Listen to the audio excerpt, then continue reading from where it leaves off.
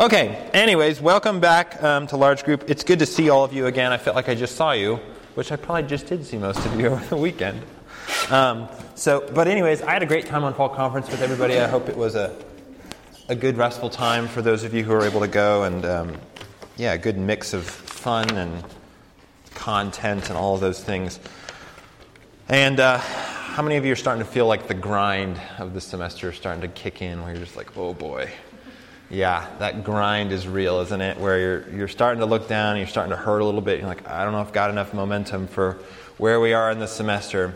And it's time like this, like where the grind starts to get kind of real, where I think coming to community, coming to the Word of God, asking questions about how do we, once again, how do we maintain joy in the midst of when things are starting to feel a little tight, feel a little pressured. So, welcome back, and I hope that you can join in with us tonight as we look at God's Word and see once again, like where is another angle of sort of like a buoyant joy in our life, another angle of this life-proof joy. So we're going to continue our study tonight, and we'll dive right in since I know a lot of you are, you all have been with us. So look with me in your text, and there's a misprint on the text. It's also upside down. I did these in a hurry. We're actually looking at chapter 2. So if you're not looking along in your, if you're looking along in an actual Bible, you'll look at chapter 2, verses 12 to 18, not chapter 1. But if you have the handout, you can just look on the handout because that is right. So this is our text for tonight, and then so let me read it, and we'll dig in. So this is God's Word. Therefore, my beloved, as you have always obeyed, so now, not only as in my presence, but much more in my absence, work out your own salvation with fear and trembling. For it is God who works in you, both to will and to work for His good pleasure. Do all things without grumbling or disputing, that you may be blameless and innocent, children of God without blemish, in the midst of a crooked and twisted generation, among whom you shine as lights in the world, holding fast to the word of life, so that in the day of Christ I may be proud that I did not run in vain or labor in vain. Even if I am being poured out as a drink offering upon the sacrificial offering of your faith, I am glad and rejoice with you all. Likewise, you also should be glad and rejoice with me. Let me pray first quickly. Father, thanks for your word. Thanks for this text tonight. And as much as happening in this text, oh my goodness, there's so much happening. We pray that your Spirit would cut through all these words and actually move into our hearts through them. And that we would be changed. That your Spirit would work in me and through me and despite me in all the ways that you can and will do, and that you would use this tonight to encourage and minister to your people gathered. It's in Jesus' name that we pray. Amen. So I'm going to dive right in because this is an insanely intense text that we're looking at tonight.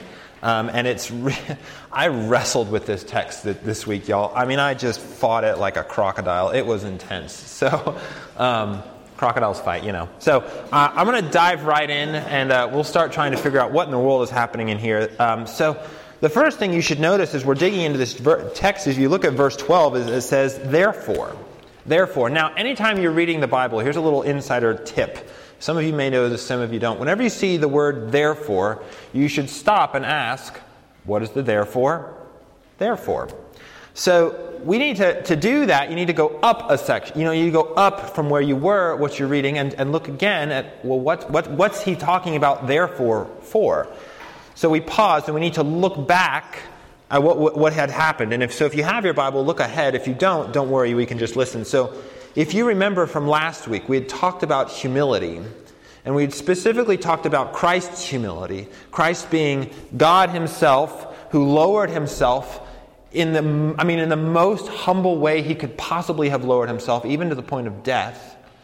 And then because of his humility, God exalts him. And it says God exalts him to the name that is above, and gives him a name that is above every name, so that at the end of time, every knee will bow and every tongue will confess that Jesus is God, that Jesus is Lord, to the glory of God the Father. And then he jumps in and says, therefore, my beloved. Therefore, my beloved. So what is he talking about here? Why is he saying therefore? Well, he's saying therefore because he's like, in light of, because of who Jesus is and what Jesus has done, because Jesus is God and will be exalted, he will be Lord, and every person, including every person in this room, if this is what it's saying, will acknowledge him as Lord, will bend the knee, and will proclaim his lordship. If that's true, then we should be obedient to him. We should be, even now, submitting to his lordship. We should be bowing and confessing him as Lord even now. And that's what he says. Therefore, because Christ is God, as you have obeyed, not only in my absence, so not just because you obeyed when I was there, but now, not just when I was present, but now much more in my absence. Now he says, therefore, in effect, work out your salvation. Work out your salvation.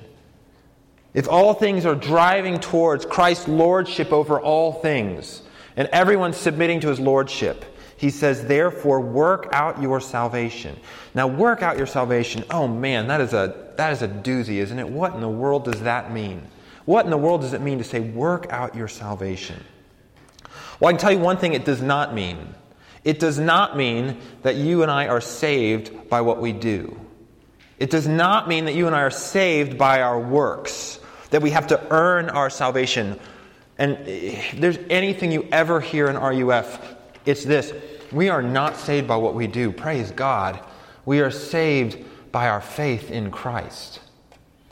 He's so clear. That all of Scripture is so clear that what makes us acceptable before God is not our own efforts, but only faith in Jesus Christ. And if you were with us on fall conference, you heard over and over again what justifies us, what makes us acceptable, what makes us okay in God's eyes, depends entirely upon Jesus and trusting in him, and completely not on our effort to earn it. So work out your salvation.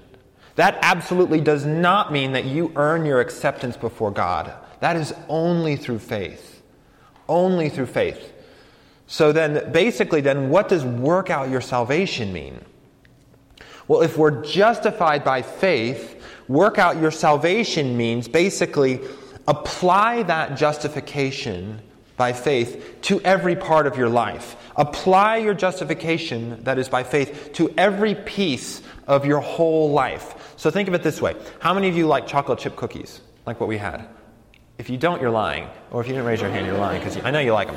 So first, if you make chocolate chip cookies, what do you have to do? You first make the dough, right? You whip butter and flour and sugar together. And then if you just start, like my wife has a big KitchenAid mixer. If you just dump the chocolate chips in and then turn it on, it'll just crush the chocolate and it'll just be weird. What do you have to do? You have to take it out and fold the chocolate chips in with a spatula, right? You got to work them in slowly. Otherwise, you'll just ruin the cookies. Well, that's sort of what it means when we work our salvation. It means that gradually, evenly, slowly, you're massaging in, you're working the chocolate chips into the cookie. Now, with that means that you're working your salvation into every facet, every part of your whole life. It's distributing your justification into every part so that even as at the end of time, everything will profess Christ's lordship. Every part of your life professes Christ's lordship. So in a sense then, another word for that would be total obedience. Every part of who we are being obedient to Christ. And that's what he says in verse 12, right? He says, as you have always obeyed. Now he says, so now, not only in my presence, but now much more, work out your salvation. So there's this correlation between obedience and working out your salvation. Just as you've obeyed, keep obeying. And by obeying, make every part of your life submit to Christ's lordship. Well, what does that mean? It means that you and I must apply ourselves to the daily task. To the daily task, every minute of every day, massaging our faith in Christ into every part of our lives. It means that you're bringing every aspect of your life under Jesus' touch, under his lordship. It means that every piece of your life, from your money decisions to your sexuality to your study habits, to your school, to your work, to your recreation, to your entertainment. Every part of that we're all in this process of bringing that under Christ's lordship. And there's no part of your life where you say, not this part. This part, Jesus can have everything, but this part's mine still. No, every part of who we are is brought into submission to who Christ is, because Paul says this is what's going to happen at the end of time. The whole world will ultimately submit to his lordship. Everything. So obedience then it's a part of every part of our lives. It's not just one part of our life. It's that obedience to Christ it's in everything. It's not like we just spiritualize it and say like, well, I'm doing the right thing spiritually. No, it's like we're obedient in our school. We're obedient in our social life. We're obedient in our sexual life. We're obedient in our study. I mean, everything is brought into Christ's lordship. Every single part of your life is part of Christian obedience. So what's the result of that? What's the result if we begin to do that, of this worked out salvation into all of our life? What do we start to see? Well, we start to see a more moral and a more obedient and a more holy self and a more holy community. And what's the goal of that? What's the goal? What's the goal of becoming more holy, more pure? Is it just so that you're better than your non-Christian friends? Or maybe even better than your Christian friends? So you're just like, well, they're here and I'm here because I've done a little bit more work. What's the goal of it? Well, it's certainly not to make ourselves better. The goal of our working out of our salvation, of our obedience, the goal, he says, is missions. The goal is it's evangelism, which is, I'm sure some of you are like, whoa, wait, what? Missions? Obedience is correlated to missions, to evangelism? How do those two relate together? What in the world do they have to go there? Well, put your thinking cap on, strap in, because this is going to be intense. But I want to show you the link here. Look at verse 14. Do all things without grumbling and disputing, so that you may be blameless and innocent, children of God, without blemish, in the midst of a crooked and twisted generation, among whom you shine as lights in the world. Now, this is some heavy lifting here, okay? This is why I was wrestling so hard with this. So hang with me, and I'll try to make sense of this, but hang with me. So this gets intense. So what's happening in here is actually in these two verses, there are a ton of allusions and even quotations of the Old Testament.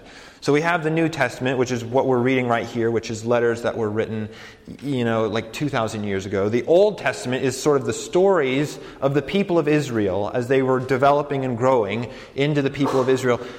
That's the Old Testament, and it's the bedrock, the foundation upon which the New Testament is built up. And so the New Testament was completely reliant on the Old Testament. And so here Paul, who's steeped in the culture of the Old Testament, is drawing on that body of knowledge here. And he's doing it in three ways. First of all, he says here, do all things without grumbling or disputing. Now, if you know the Old Testament, when's a time where you can think of grumbling or disputing? Well, he's referring here to Israel, the nation of Israel, grumbling in the desert. Some of you remember the story maybe, that Israel had been freed from slavery under Egypt, and they're brought out of Egypt, and they're on their way, as God promised them, to the promised land. And what are they doing the whole way? They're grumbling. They're complaining. They're arguing with each other, arguing with their leadership, and they're like, God, what are you doing? They're grumbling against God. They disobey God, and so they failed to work out their salvation in the desert. They failed, in that sense, to apply what they had just experienced, that is salvation from slavery, into every aspect of their life. And as a result, God punishes them, and they wander in the desert for 40 years. That brings us to the second quotation that Paul gives us here. He says, a crooked and twisted generation. Now this is actually a direct quotation of Deuteronomy 32. Deuteronomy 32. And there it describes Israel. It describes Israel because of their failure, and it says they are a crooked and twisted generation. A crooked and twisted generation, that because of their failure to trust God, they become a crooked generation that God rejects. And that brings us to the third quotation. Hang in there. I'm going to make sense of this, so hang in there. The third quotation, it says here, among whom you shine as lights in the world. And this is a quotation, word for word, of Daniel 12. Daniel 12, Daniel is a prophet in the Old Testament who is under the Babylonian captivity, and he foresees in this prophetic vision the end of time in which the nation of Israel, through their righteousness, becomes a light to the nations. Through their righteousness becomes a light to the nations. So what's happening here? Why these quotations just piled on top of each other from the Old Testament? This is amazing. Paul is saying here, he's saying, you Philippian church, you are called to succeed where Israel failed. Israel was rescued from slavery with the express purpose of pointing non-believers to God through their obedience. But instead they became just like the world. They became crooked and twisted. But you church, you Philippian church, you are called to succeed where Israel failed. Through your obedience, by your working out of your salvation, you become the evangelistic people that Israel failed to be. Do you see what he's doing there? He's saying Israel failed in this way, but you are going to be the one that actually succeeds. You, church, are God's, his renewing and successful evangelization of the world. Paul is saying here that when we work out our salvation, when we obey God, when we love each other and love our neighbor, we become what I'll call a missional people. We're doing missions through our obedience. And that becomes attractive to the watching world. That becomes a missional movement to the world. That means, do you see the link? Do you see the link between your obedience and evangelism? Obedience is not an end in itself. It's not that God just calls you to obey His laws arbitrarily and says, here's this law, just do it for no purpose. And here's this law, I just do it because I say so. No, God says, here is my law. Here I'm calling you to obedience for the purpose of showing the nations what love and community and what joy actually are. God does not call you to sexual purity or to generosity or to appropriate use with alcohol or to honesty on text or tests or any. God doesn't call you to moral behavior just because he wants to. He calls you to obedience so that you can be a mission evangelistic person to the world. It's through your Christian morality, through applying Christ's lordship into every area of your life, that working out your salvation, that we do evangelism. And in fact, Jesus says something really similar. If you remember in Matthew 5, what does he say? He says, let your light shine before men. There's that light word again. Let your light shine before men so that they see your good deeds, that is your obedience, and glorify God. Glorify God who's in heaven. Obedience is missional. Obedience is evangelistic. A worked out salvation is witnessing, is testifying. And so what this means, friends, is this means that evangelism is so much more than just like sharing your testimony or trying to have a sit down with and like trying to convert someone. It means that evangelism is so much more than just spoken evangelism. It means that you do missions by obeying God. That by your working, you're massaging, you're teasing your faith into every part of your life, you're sharing your faith with a watching world. Now, evangelism, it's not less than like sharing your faith in maybe the more traditional sense. But you and I are, and we're commanded to do that, but that is so much more. That sexual purity and not lying and compassion for the poor, loving each other, generosity with our money, all these things that God calls us to, these are evangelism. And here's the amazing thing. Through your obedience, you are actually joining a bigger story that God has been working across history for all His people. You're joining in this story that God has started with Israel. When God says to Israel, I'm saving you for a bigger purpose. I want to make you a banner people. By your obedience, through your holiness, I'm going to show a broken world what community looks like. I'm going to show a depressed world what joy looks like together.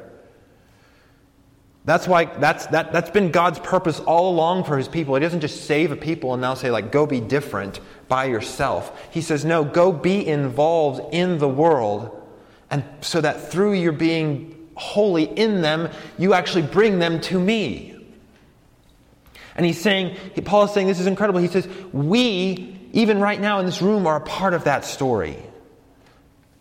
Through our obedience, we become a banner people to a crooked and twisted generation, which is out there, right?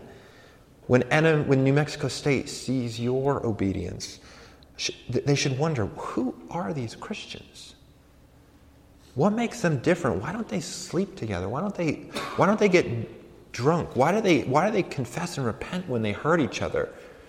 Why do they love each other? You guys don't need me to tell you that our campus is a place what really could be a crooked and twisted generation. Like, there's a lot of stuff that happens on our campus that's hard and sad. You only have to sit in the student section of a football game to see that, right?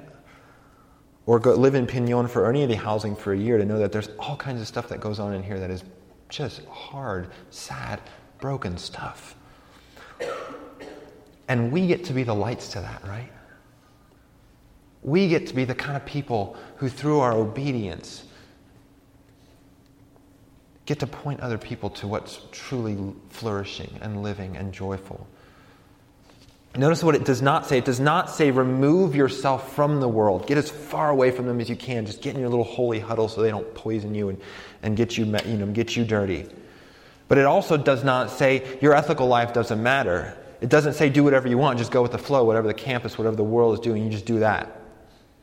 It rides right down the middle. It says be involved in the world. Go to the football games. Hang out with non-Christians at a climbing wall or in study groups or at class or at lunch. But it also says don't assimilate with them. Don't lose your Christian identity. Don't lose what makes you distinctive. And that means that we're called to sexual purity. We're called to abstain from substance abuse, to academic honesty. That every part of that your holiness and massaging that into every piece of your life, you become a light. You become hopeful. You become a part of community, a community that actually points people to Jesus. Now, what does this have to do with joy? Again, our theme is joy. What does this have to do with joy?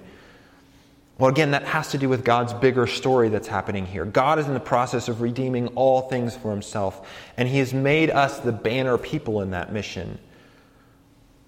And that one of the major tenets of Christianity in the background of like every piece of Scripture is that history is not looping. History is not repeating itself. History is going a place. It's going a place. Where is it going? It's going to Christ's lordship. It's going to the time in the day of Christ where Christ is acknowledged as Lord over all things. And in that process, he's conquering sin. He's pushing back the effects of sin. So it starts with God creating the world, and then us breaking the world, and now God in the process of redeeming everything back to himself. And that will happen. Jesus will return. He will fix the world. He will remove every piece of sin and brokenness and perversion and wickedness. And this is deeply connected to our obedience. And it means that if this is true, it means that you and I can't be defeated. If this is where history is going and we're with Christ, it means that we're on the winning side. And that's what Paul means here. He says in verse 17, he says, even if I am being poured out as a drink offering upon the sacrificial offering of your faith. Now that idea of being poured out, that's like a figure of speech for even if I die for your faith, I rejoice with you all because God's mission of bringing peace and flourishing and hope will be accomplished in the day of Christ Jesus, as he says, when Christ is finally exalted. And that means that we can't be defeated. We are called to obedience. We are called to work out our salvation, but it means that we can't be defeated. And in that we can rejoice.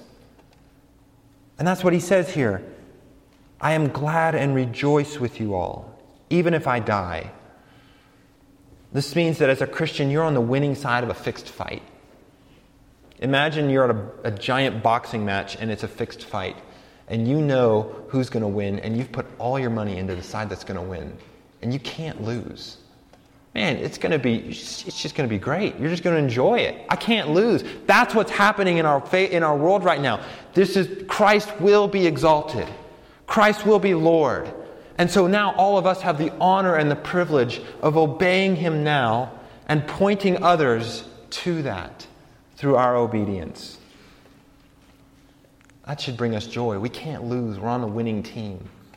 We're on the team that can't possibly be defeated because Christ is Lord.